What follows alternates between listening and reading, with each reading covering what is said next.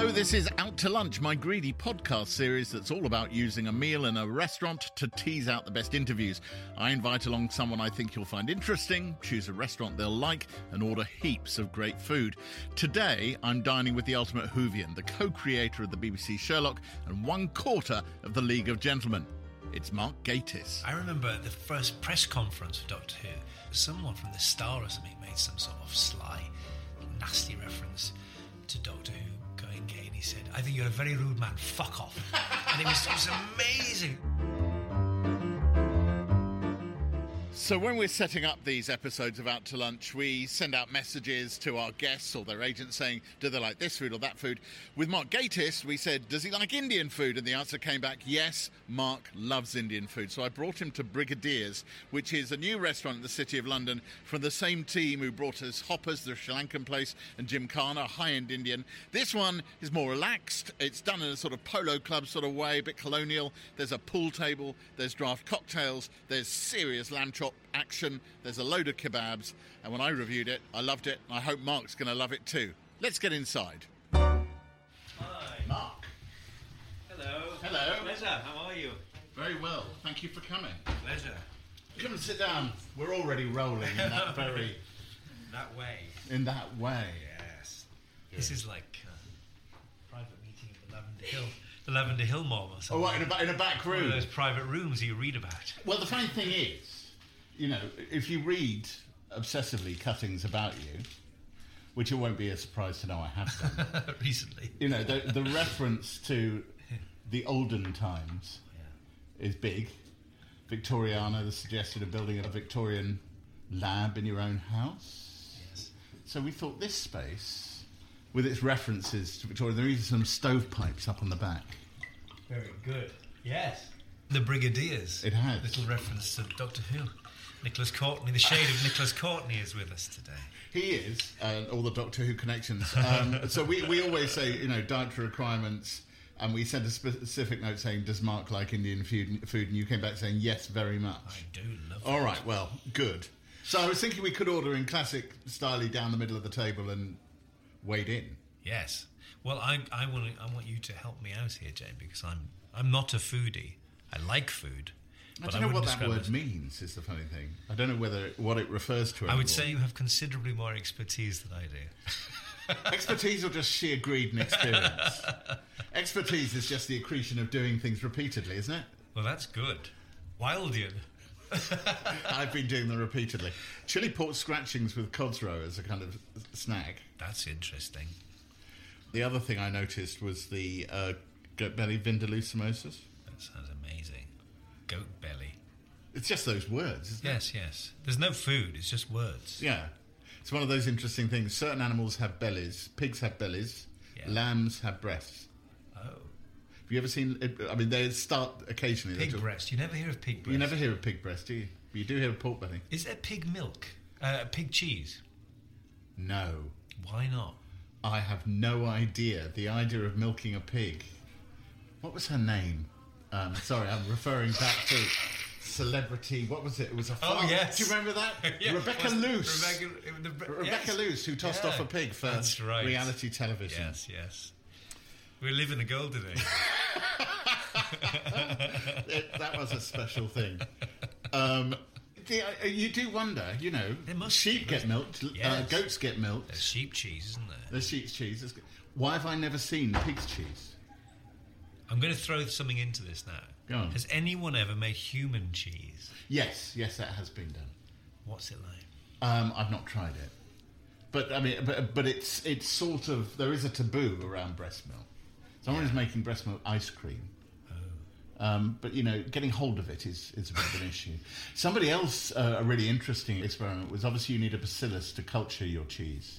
And somebody made a whole bunch of cheeses by culturing various of their own skin bacillus, what they found in their navel, in between their toes. Wow. It was an art experiment rather than anything else. I feel somehow it will lead to the end of the world. Do you think? Yes. Because then that bacillus will take over and they'll become the thing. Yes, definitely. Do you like grills? Yes. See, I've got this idea that we could then go onto a mixed grill sizzler, which is an enormous load of stuff. Will that make my eyes water? No, I don't think so. Because don't sizzlers do that? They bring them in and they're... This is Claudio, who will be serving us today. Hello. It's a pleasure to have you here. Is it very smoky? We have... It is a little bit smoky, yes. Is it? I know a little about it. Still sizzling when it reaches your table. Should we do that? Yeah. And then I'm looking for dals and things like that. Black lentil. Black lentil. Like my soul. And... Shall I bring some bread basket for your table? Yes, please. Yes, please. But I mustn't fill up on bread. No, don't do that. can't. That would be a terrible thing. I always do. And a cucumber salad? Yes. As a kind of light thing? Just like some chutney. Oh, yeah. I love chutney. And chutney. Chutney and poppadoms, that'd be great. Yeah.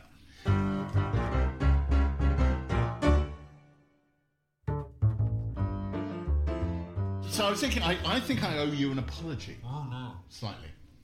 So we are contemporaries almost of an institution. You're at Bedlam. Bedlam.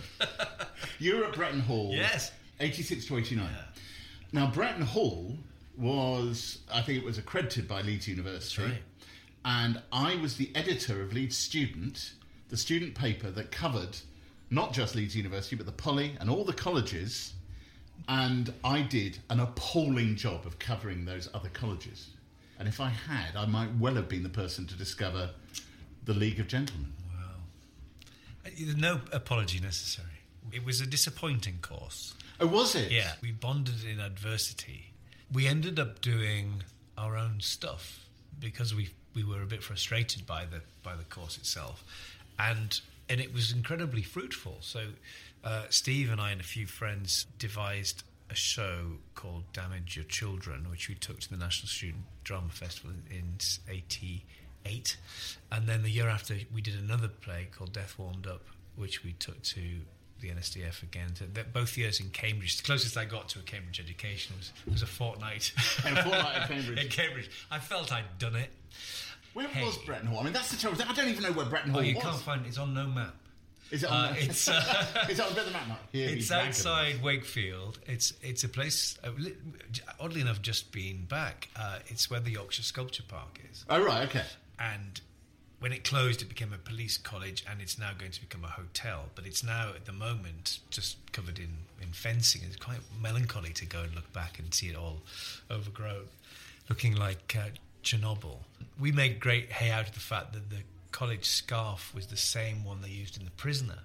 It's the same colours and the same, and it was an irony not lost on us because it was an incredibly isolated place. And West Bretton, which is the tiny village it's part of, is amazingly, to this day, a dry village.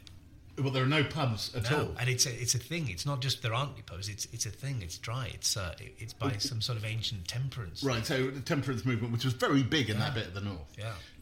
So the college bar was the only place you could get a drink for miles around. One of the things you have said is that you bonded with Steve Pemberton and Jeremy and Reese as four northern lads who had that similar background. Was that definitely the case? Did you all have the same reference points?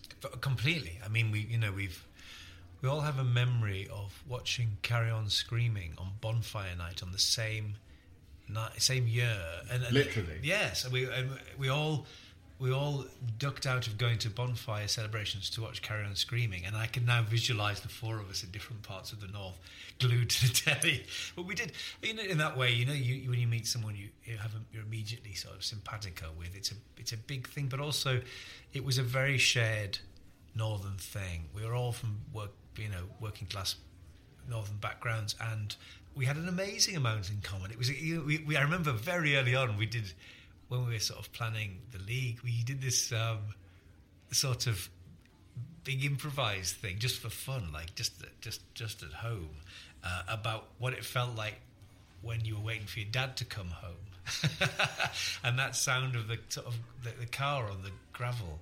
And a vague sense of dread at dad coming, and it was amazing how similar that was for all of us, and amazing, sorts of eccentric uncles and things like that. It was all very much of a piece. It gave us a sort of very authentic northern voice, and I've thought about it a lot recent years. But I used to get very cross about the fact that people would make a big thing of us being northern, I remember we went to a launch for the first series of the league, and our absolute first principle proviso was that there would be no brass band music anywhere in the show. And there wasn't. And then the trailer was made for this. And they put the Brighouse and Rastring, but it was like, Jesus Christ. Oh, look, poppadoms have arrived. There is our poppadom basket. Thank you. So tell us what the chutneys are. You have a smoked aubergine raita, a green chili chutney, and our house tomato chutney. Oh, Thank you very much. There are various things, as you know, that pop up in every kind of profile and whatever.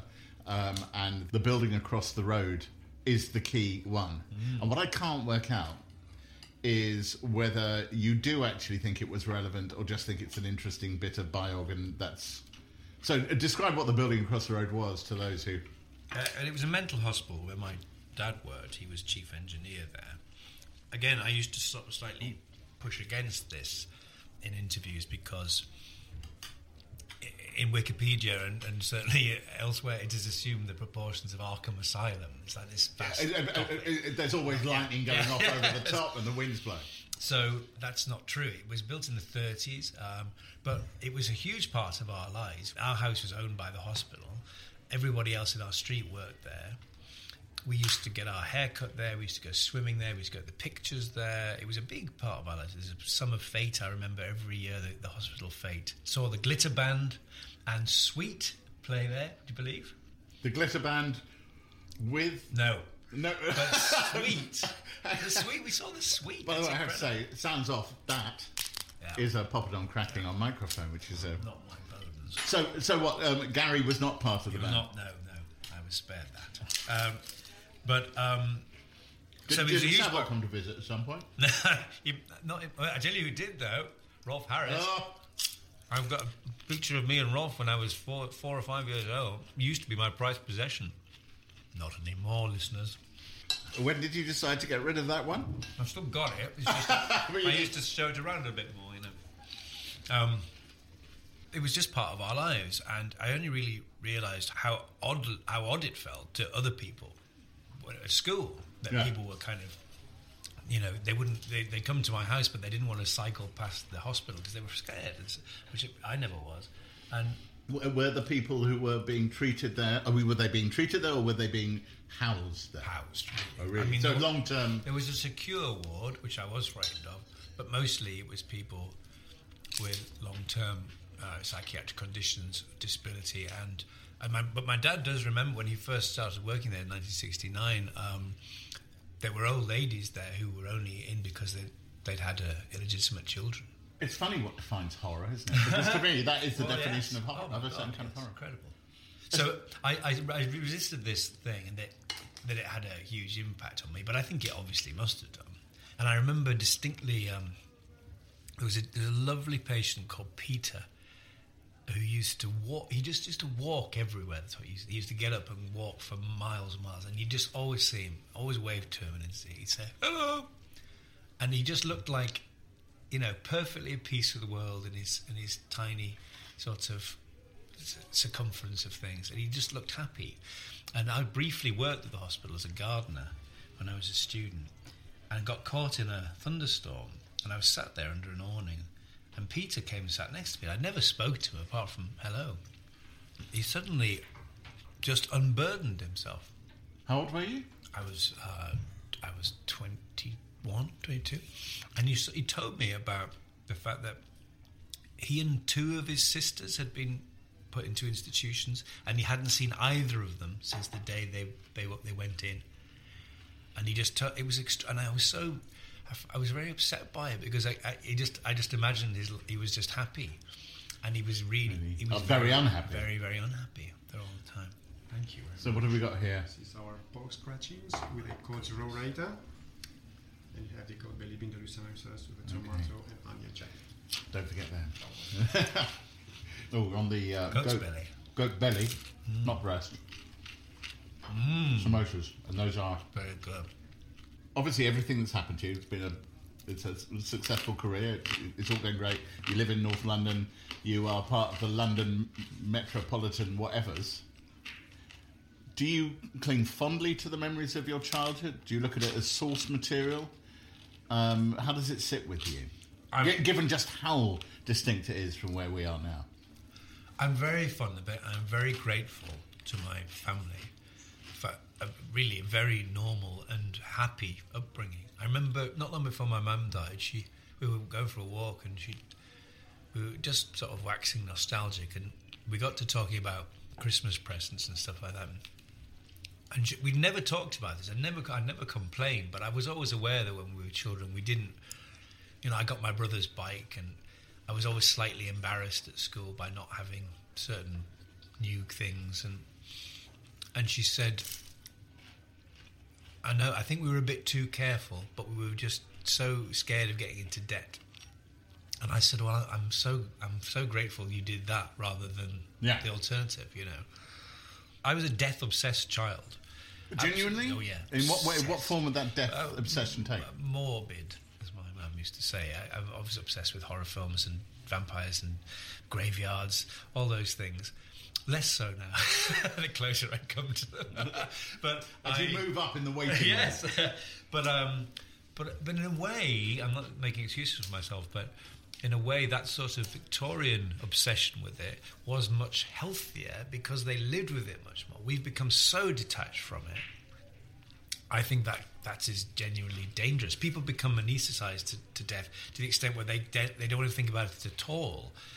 And if you've seen it, then it does change your. It changes your. You were with your mother when she died. Yes, I was, and that was it. It was to use an old expression, it was awful.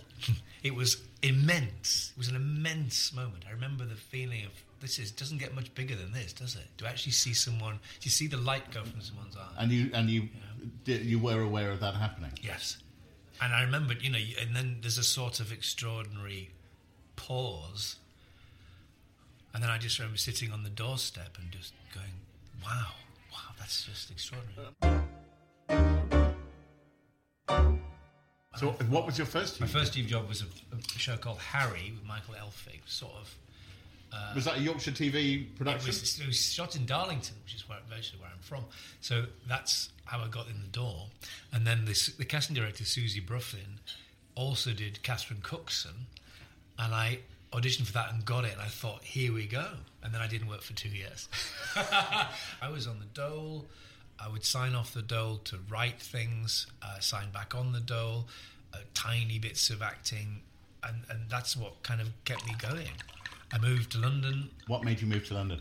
Because it's what you do. Is it? And because I always wanted to, and I always thought, this is where I'm going to have to do it. So I came I lived in Bristol for a while, but I was always here. I was always coming to London. I thought, this is silly now. I'm going to have to take the plunge.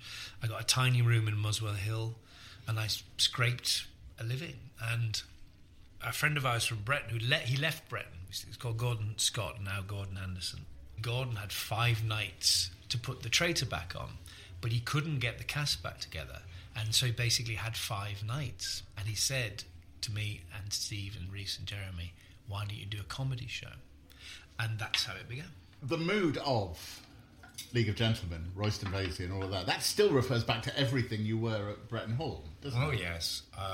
What we didn't realise was the extent to which it was a prediction as opposed to a reflection, is it? It's a prediction of where we've been. You think now? Do you think Royston Vasey is basically... Would Royston Vasey have voted Leave or Remain, Mark? Well, we did 3 new episodes 2 years ago. God, already. The Christmas ones? Yeah. As an anniversary thing. And we couldn't avoid... We didn't want it to make it a completely on-the-nose satire, but everything we seem to talk about seemed to reflect it. But we did have Edward and Tubbs say at one point, it's time to take back control. Mostly because Edward looks like Michael Gove. But because that is what their mantra, there's nothing for you here. This is a local shop for local people. It's become Britain. I think it has. And we thought we were satirising a sort of... Thing in the past, closed, inbred. Yes. Not realising that it was going to become our... It was a documentary. Yes, you made it... A docudrama. A docudrama. That's the bit we never told anyone. It was actually just shot live. But I still, what I love about people's response to it still is the embracing and celebration of these sort of freakish people, really. And people like Paulie, they're monsters. They're absolute monsters. But people feel very warmly towards them. But isn't that because you did? Oh, yes. I think so, yes, because it's not a hatchet job. We used to, a lot of them are based on real people or elements of real people, but there's still something you want to find human and lovable about them. At this point, you can be forgiven for looking back and thinking and viewing that work and saying that's the work of a person when young. But you look at it and you're still very comfortable with it. Yes, I mean I know this always sounds disingenuous, but I've rarely have ever watched things that I've done before because you just move on. You move on, and I mean it's not a. If something's on, I wouldn't be averse to, but I rarely seek things out because you want to carry on, I suppose. But I did deliberately watch The League to try and remember how to do the voices. Yeah, right, okay. But also, I thought now's the time, and I was very impressed with it. I mean, there were certain things, as ever, you think, we do slightly differently, but mostly I thought it really stood up. And I mean, again, we used to always get slightly cross, people saying, I can't watch it, it's too dark, and I think, what's the matter with you? And then I watch a bit and go, yes, quite dark. Yeah. Did you even look at yourself and think, God, what is going on in the mind of those people? Well, but I always think that. Do you? Ever been in therapy? Yes. Did you enjoy it? Yes, I did. I have to say, we had conversations before starting to interview people, and I did express the opinion that you would not be a problem to interview because you embrace the process. Oh yeah, I've got sort of emotional incontinence. I'll just tell everyone everything, as you may have noticed. Yes, I did. I haven't done it much. I did it after my mother died and my sister, and I go back for kind of top-ups. I find it useful just to talk, really. Just to talk? Yeah, and not to get any sort of specific list of solutions. It doesn't work like that. I think it's just sometimes you get a bit of a log jam of stuff you want to get off your chest. I've only done it once for 1 hour about a specific issue I had, which was how actually to deal with online abuse. Oh, really? But I'd actually worked it out by then. But I enjoyed very much an hour sitting in Susie Orbach's room. Do you not find... I found, though, as well, though, it's a bit... This is like collaborating and writing. Often, when you're stuck on something, the very fact of meeting up to talk about it loosens something up. So when I'm writing with Steve Moffat, and it's like, let's get on the phone about this, or let's meet up because I can't make this. So Steve Moffat, who was the showrunner of Doctor Who when you joined, and you're now doing Dracula with him. Yes, and we created Sherlock together. Yeah. And often, it's like, I can't. This is absolutely intransient. I can't find a way through. And then you go into a room and go, well, the moment you see him, and you see and you start thinking how he'd think and think, or whatever. It's just somehow it's weird, and I think I've found that a bit with therapy, where you, as you say, you do sort of talk as you're talking. It all becomes clear. Expecting some brilliant solution, you realise as you're saying it, actually, I know what it is. Really, I think I just needed to say it out loud, stuff like that. Sizzlers. Yes, I told you, gas mask. You're just fantasising. We've gone for it's a light lunch. Yeah. There you go. This is the mixed grill sizzler. So you have guinea fowl reshmi kebabs. You have tandoori masala jinga, which are tiger prawns. You have our spiced lamb chops, and you have the abdi chicken chops. Basically, a chicken chop is a chicken thigh. We're delighted to know that chickens don't have chops. But they do have thighs. They do have thighs cut up, especially to look like chops. The things they can do these days. I think I feel like we're both here just letting the folio sound effects go. This is good. So this is served with a green chili chutney and a paprika chutney. Thank you. Thank you very much. Something very reassuring about the word chops. A chop, yeah. Chop house. What's for tea? I've got some chops. Chops. Yes, thank you. So Doctor Who. You were obsessed with it as a kid. Mm-hmm. Totally. And then came off the air in '89. I never really, and then I wrote a couple of books, spin-off books. The license, Virgin Books got the license to carry on But how did that happen? Did someone just approach you? And... No, there was they advertised. Oh, really? Writers, yeah. So I literally just left college. It was like, that's what I'd rather do more than anything else in the world, is write Doctor Who. So did you have to write an outline and a for Doctor Who? So I did this one. It's about nostalgia. It's about a creature that essentially feeds off people's memories, oddly enough. And it's set in Yorkshire in 1968, and it's called Nightshade. And the central character is this actor who's been in a sort of Quatermass-like series, and he's living in a retirement home in Yorkshire, and he starts seeing the monsters from his series in real life, and he realises eventually that something is feeding off people's memories. Anyway, did very well, but in 2003, I was in bed and the phone rang, and my friend rang me up and he said, "Are you sitting down?" I said, "No, I'm in bed." It's midnight. He said, "Doctor Who's coming back." And I said, "What?" He said, "It's coming back. They're just going to do it again." And I never really thought it would happen, and suddenly it did. And I knew Russell Little, and Russell T Davies, who was the first showrunner on it. Yeah, and it's frightening how quickly these things blur. I'd have to actually go and look it up. But I do, somehow or other, I was sent the breakdown of potential stories. Episode 3 was called "The Name is Dickens, Charles Dickens." And I thought, I hope they asked me to write that one. And then Russell rang me up Christmas of 2003, best thing that's ever happened to me, and probably said, "Are you sitting down?" I imagine. I said, "No, I'm lying down. I'm in bed again." And asked me to write that. And so it was amazing. And I wrote for the show for the next 12 years. 10 stories in total, including the story of how it began, the William Hartnell biopic, as it were. Yeah, a story, an event in time and space. This is the kid from Durham in the shadow of the lightning bursting over the top. You see, you're doing it now. Yeah. I think we can all do it. Gets to write for the series that was one of the key parts of his life. Yes. I'm not sure you'd put it in a plot, would you? But it has to happen to someone. Yeah, it also happened to an awful lot of other people who were pinching themselves black and blue.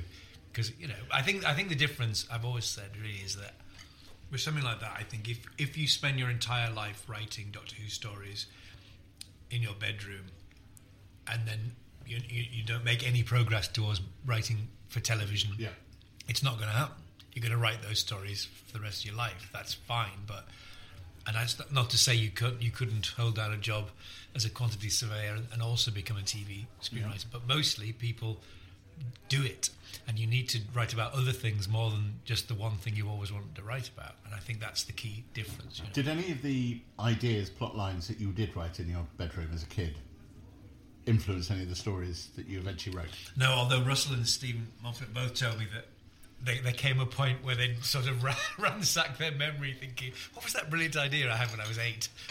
I think we should do that now. I don't think I ever did. No. And when I was in Doctor Who, which again was unbelievable, I remember thinking somehow or other in my head I was going to be in The Curse of Peladon. I was going to be in the show. It was quite odd to be in the modern show because in every other respect, it was like being in any other show. I knew most of the people involved. I knew where it was going to be shot, sitting in a trailer.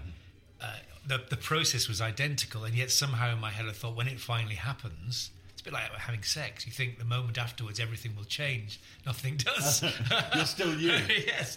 So I remember that feeling of somehow or other a sort of weird disconnection between the thrill of being in the new show and being in the show at all, but also thinking somehow or other I thought I'd be next to an ice warrior and John Pertwee.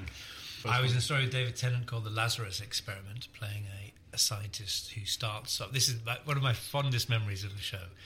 I was sent the first draft of the script. Professor Lazarus is a 76-year-old man who invents a machine which makes him young again. And in the script it said, he steps from the machine, a blonde Adonis, right? I accepted the role and then was sent draft 2. And it said, he steps from the machine. Oh, thank you very much. we were filming in the Welsh Senate. To this day, a building which is mysteriously available for filming because nothing ever happens there. And I had to sit in my dinner jacket, and they filled it up with dry ice, like Martin Sheen in Apocalypse Now. And the first assistant said, we're going to have to shut the door properly, Mark, so it can fill up. So the place was chaotic. It used loads of crew, all these extras, Thelma Barlow, guest star. And they shut the door on me, and suddenly it was silent. And I'm sitting there in my dinner jacket and my blonde wig, whilst the dry ice fills up. Do you get claustrophobic? No, but what I did get, brilliantly, just as it sort of touched my nose, was I thought, fucking hell, I'm in Doctor. It was what I got is a jab in the neck of pure Saturday nightness. I just felt it, like the real thing, and it's basically the take they use when I burst out and say, I'm Richard Lazarus, I'm 76 years old and I am reborn. That's really just me going, I'm in Doctor Who.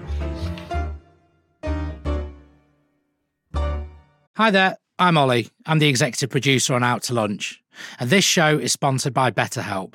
Imagine you had the time it takes to have lunch, gifted to you each day, an extra hour. What would you do with that time? For me personally, after listening to Out to Lunch in a swanky new restaurant, I'd love to spend more time actually sampling the food there myself. Now, a lot of us wish we had more time, but in reality, if something is really important, then we make it a priority. Therapy can help you find what matters to you, so you can do more of it. It can help you clear your head and take control of your life. If you're thinking of starting therapy, give BetterHelp a try. Just fill out a brief questionnaire to get matched with a registered therapist and switch therapists at any time for no additional charge. Plus, it's entirely online to save those precious minutes. With over 1,000 therapists in the UK already, BetterHelp can provide access to mental health professionals with a wide variety of expertise in mental health. And our listeners get 10% off their first month at betterhelp.com/outtolunch. That's betterhelp.com/outtolunch. There's a lot happening these days, but I have just the thing to get you up to speed on what matters without taking too much of your time. The 7 from the Washington Post is a podcast that gives you the 7 most important and interesting stories, and we always try to save room for something fun. You get it all in about 7 minutes or less. I'm Hannah Jewell. I'll get you caught up with the 7 every weekday. So follow the 7 right now. I hope that despite being nostalgia inflected all my life, what we were all trying to do is take the show forward so that, future generations look back and say, oh yes, but Jodie Whittaker was the Doctor, wasn't she?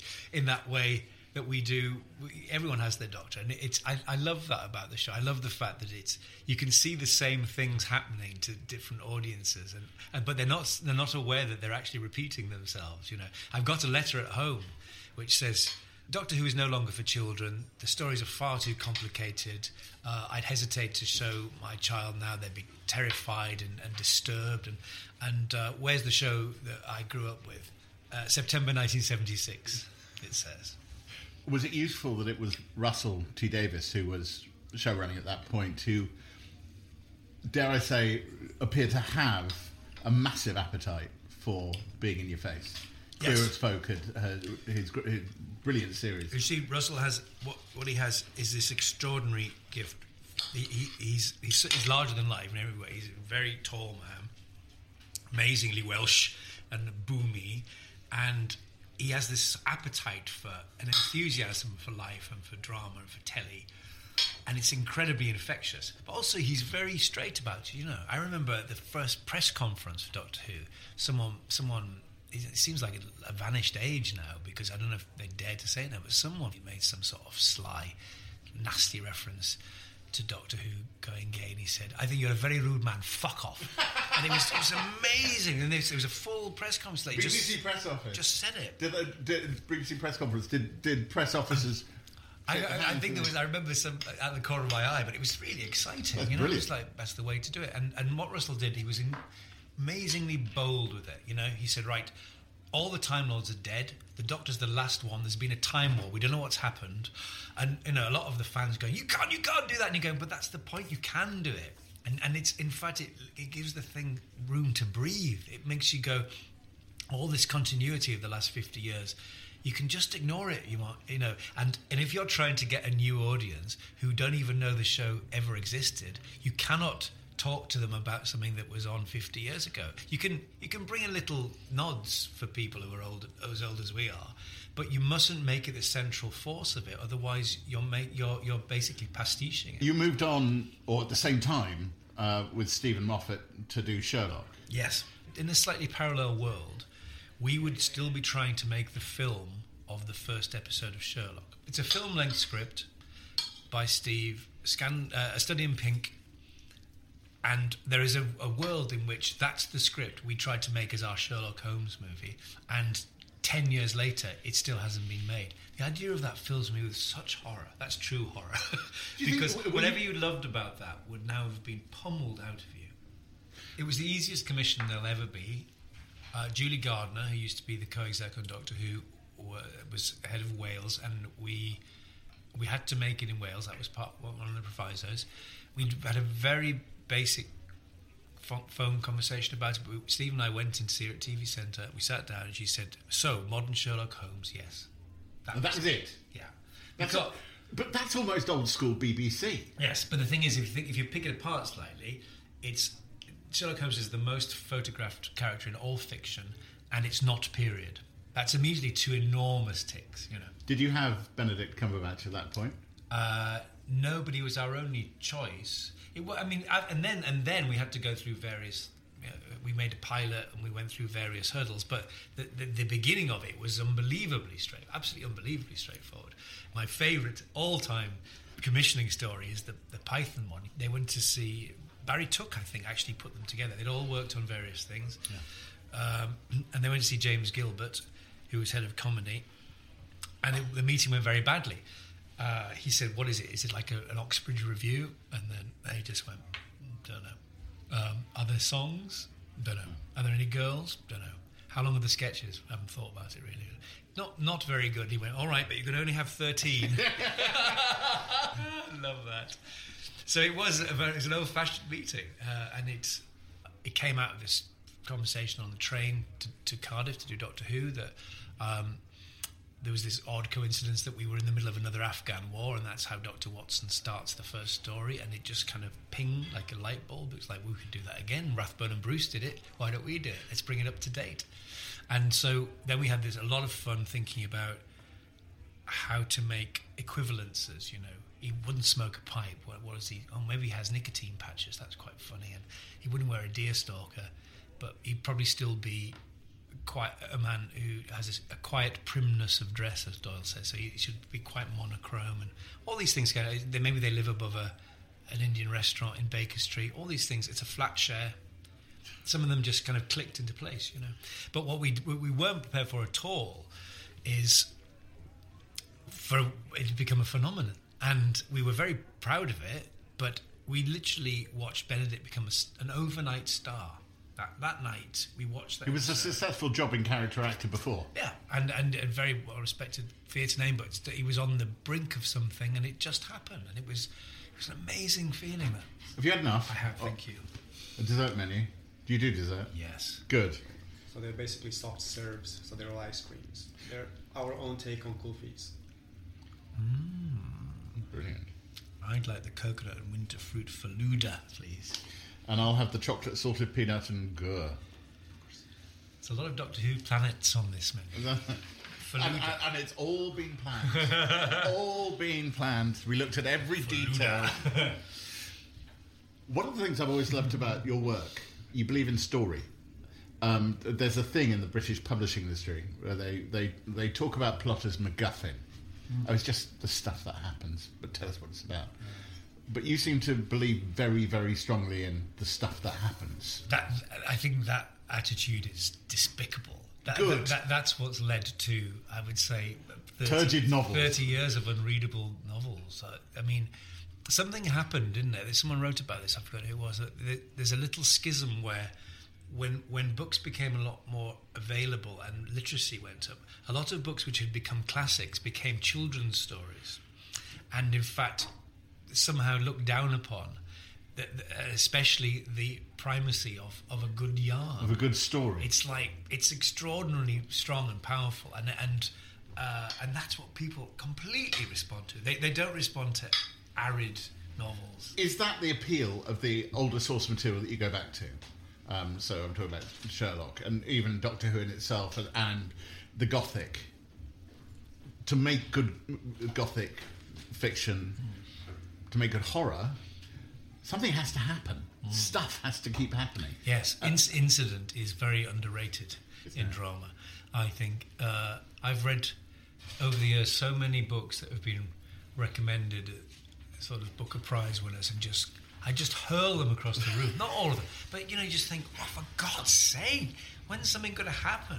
Those sort of, I really love naturalism, and I love films where nothing really happens, because if it's kind of really compelling and realistic, but there's also an awful lot of stuff where you just go, Graham Greene said, the older I get, the less patience I have with any book that doesn't begin with the phrase, a shot rang out. Yeah. He's absolutely right. One of the things we barely touched on is your acting career, which has been somewhat illustrious. Oh, that. Well, yeah, yes. You won an Olivier. You just got incredible reviews for The Madness of King George at Nottingham. Are you a writer who acts or an actor who writes, or do you hate that question? I hate that. No, I don't dislike it. I think it's perfectly legitimate. I've always done both, and I like doing both. I think there are periods when I feel like I've been stuck behind a computer for ages, and I just want to go and sit in a room with some new people and do you want to get out? You want to get out of the house? And there are times when I feel I can't wait to just go home and be on my own and just scrape myself away. So it's sort of it fluctuates in that. So Game of Thrones, in which you played the banker. Are you coming back for the next season? No, I'm not. Oh, yeah. I just had this fantastic one of those emails that's very easy to turn down from a national newspaper saying, we want Mark's hot take on the new season. We're prepared to pay big money. I wrote back saying, well, I'm not in it. So good luck with that.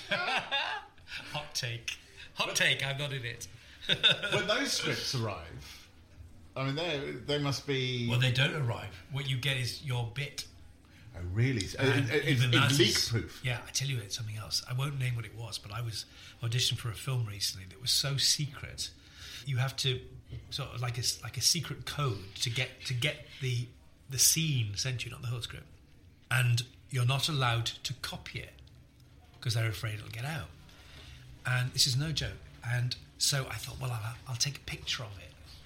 And I took on your camera, on your phone, yeah. Because I've got to learn it. I can't just take. I mean, it's hard. It's much easier to learn. Take your desktop. It's much easier to learn something when you've got a printout, So I took a picture, and it vanished. And then I read the terms and conditions, and it's like, if you try and take a picture of this, it will disappear. And it did. It was like magic. Thank you. And I had to very shamefacedly reply and say, I'm sorry, I didn't realise. It was really amazing. You can do that now. It's like, how does that work? I don't know. This is the coconut and winter fruit Faluda. In this instance, the winter fruit is going to be pineapple, because apparently in Britain, pineapple is a winter fruit. And then we have... It's soon to be unavailable entirely. Yeah. Thank you. Thank you very much. I must ask you about food, given that this is called Out to Lunch, and we've... It's gorgeous. It is, isn't it? Yeah. As I say, I only have it in the evening. This is a nice change. This is very good. It does look sort of slightly tangled and autumn forest flourish to it. Do you cook much at home? I'm a terrible cook. Are you a terrible cook? Yes. So you leave that to your other half? Yes, well, he's better. But we eat out a lot. I wish I was a good cook. It's one of those things that I would do in a parallel life of having time to do things like that. But I'm not good. I have a sort of, I've said this before, I have a sort of anti-Midas touch. Give me the most exotic ingredients and I can make them bland. It's a terrible gift. Have you attempted to follow recipes? Yes. I'm thinking, I've got a systemizing mind. I can do this. I can do this. Yeah, can't do it. Can't do it. Especially spices. I find that so. It's like go through them and go, oh, this. Yeah, so that's nice. And then I taste them and go, they're not present. Where have they gone? It's a terrible gift. I make a chili and a tagine. of various sorts. You don't do that too often, though, do you? No, but that's about it. Beans on toast is my favourite dish. Is it? To this day. Is it I mean, that is food of childhood. That's a pure nostalgia. That's what I was going to say. So is that what you are harking back? If I were to hang tomorrow, that's what I'd have. Which may be possible. Well, one should always be careful. It's my Sunday treat. I have it almost every Sunday. Does it have to be Heinz beans? Yes. I would say other brands are available. I think you'd probably disagree with me. I've never had one. No, There are others, but they're not the same. You all know there must be a German word for the terrible feeling in your gut when you realise you've been served Daddy's baked beans. Or, a long compound word. Or Daddy's brown sauce. Yeah. Wrong. Yes. We're heading towards the end of our time together, but so many ridiculous things that you wanted to do have happened, and you've said it's a joy and a delight, and you've got Dracula coming up. Is there anything that you have in your head that you really want to do that's left outstanding, apart from obviously massive success and joy and being able to carry on writing and working and doing what you're doing? Is there anything specific that you think about? There are a few. I say this every time, it still doesn't happen. But the part I covered the most is Jacob Marley in A Christmas Carol. Why that particular part? It's my favourite Dickens. I think it's an amazing story. It sounds ridiculous to say, but it's underrated.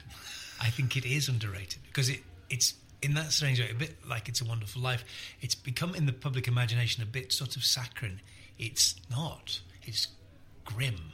And it obviously has these, it's hugely celebratory, but it's quite a tough read if you read it. And some of that stuff moves me to tears every time. So, some of it's rarely done. Isn't the solution for you to pitch? Yes! And you have tried, Jay. Have you tried? Yes. Have you tried? But Marley I love. And Marley I love more than Scrooge because Marley's doomed. It's too late for him, and I've always loved that. I love the fact he intercedes on Scrooge's behalf. I'd like to play more kings. I just love playing kings. You're working your way through the kings, aren't you? In the wrong way. But you do them very well. Mm-hmm. Mark, thank you for letting me take you out to lunch. It's been a delight. Thank you. It's delightful. I don't know where we are, though.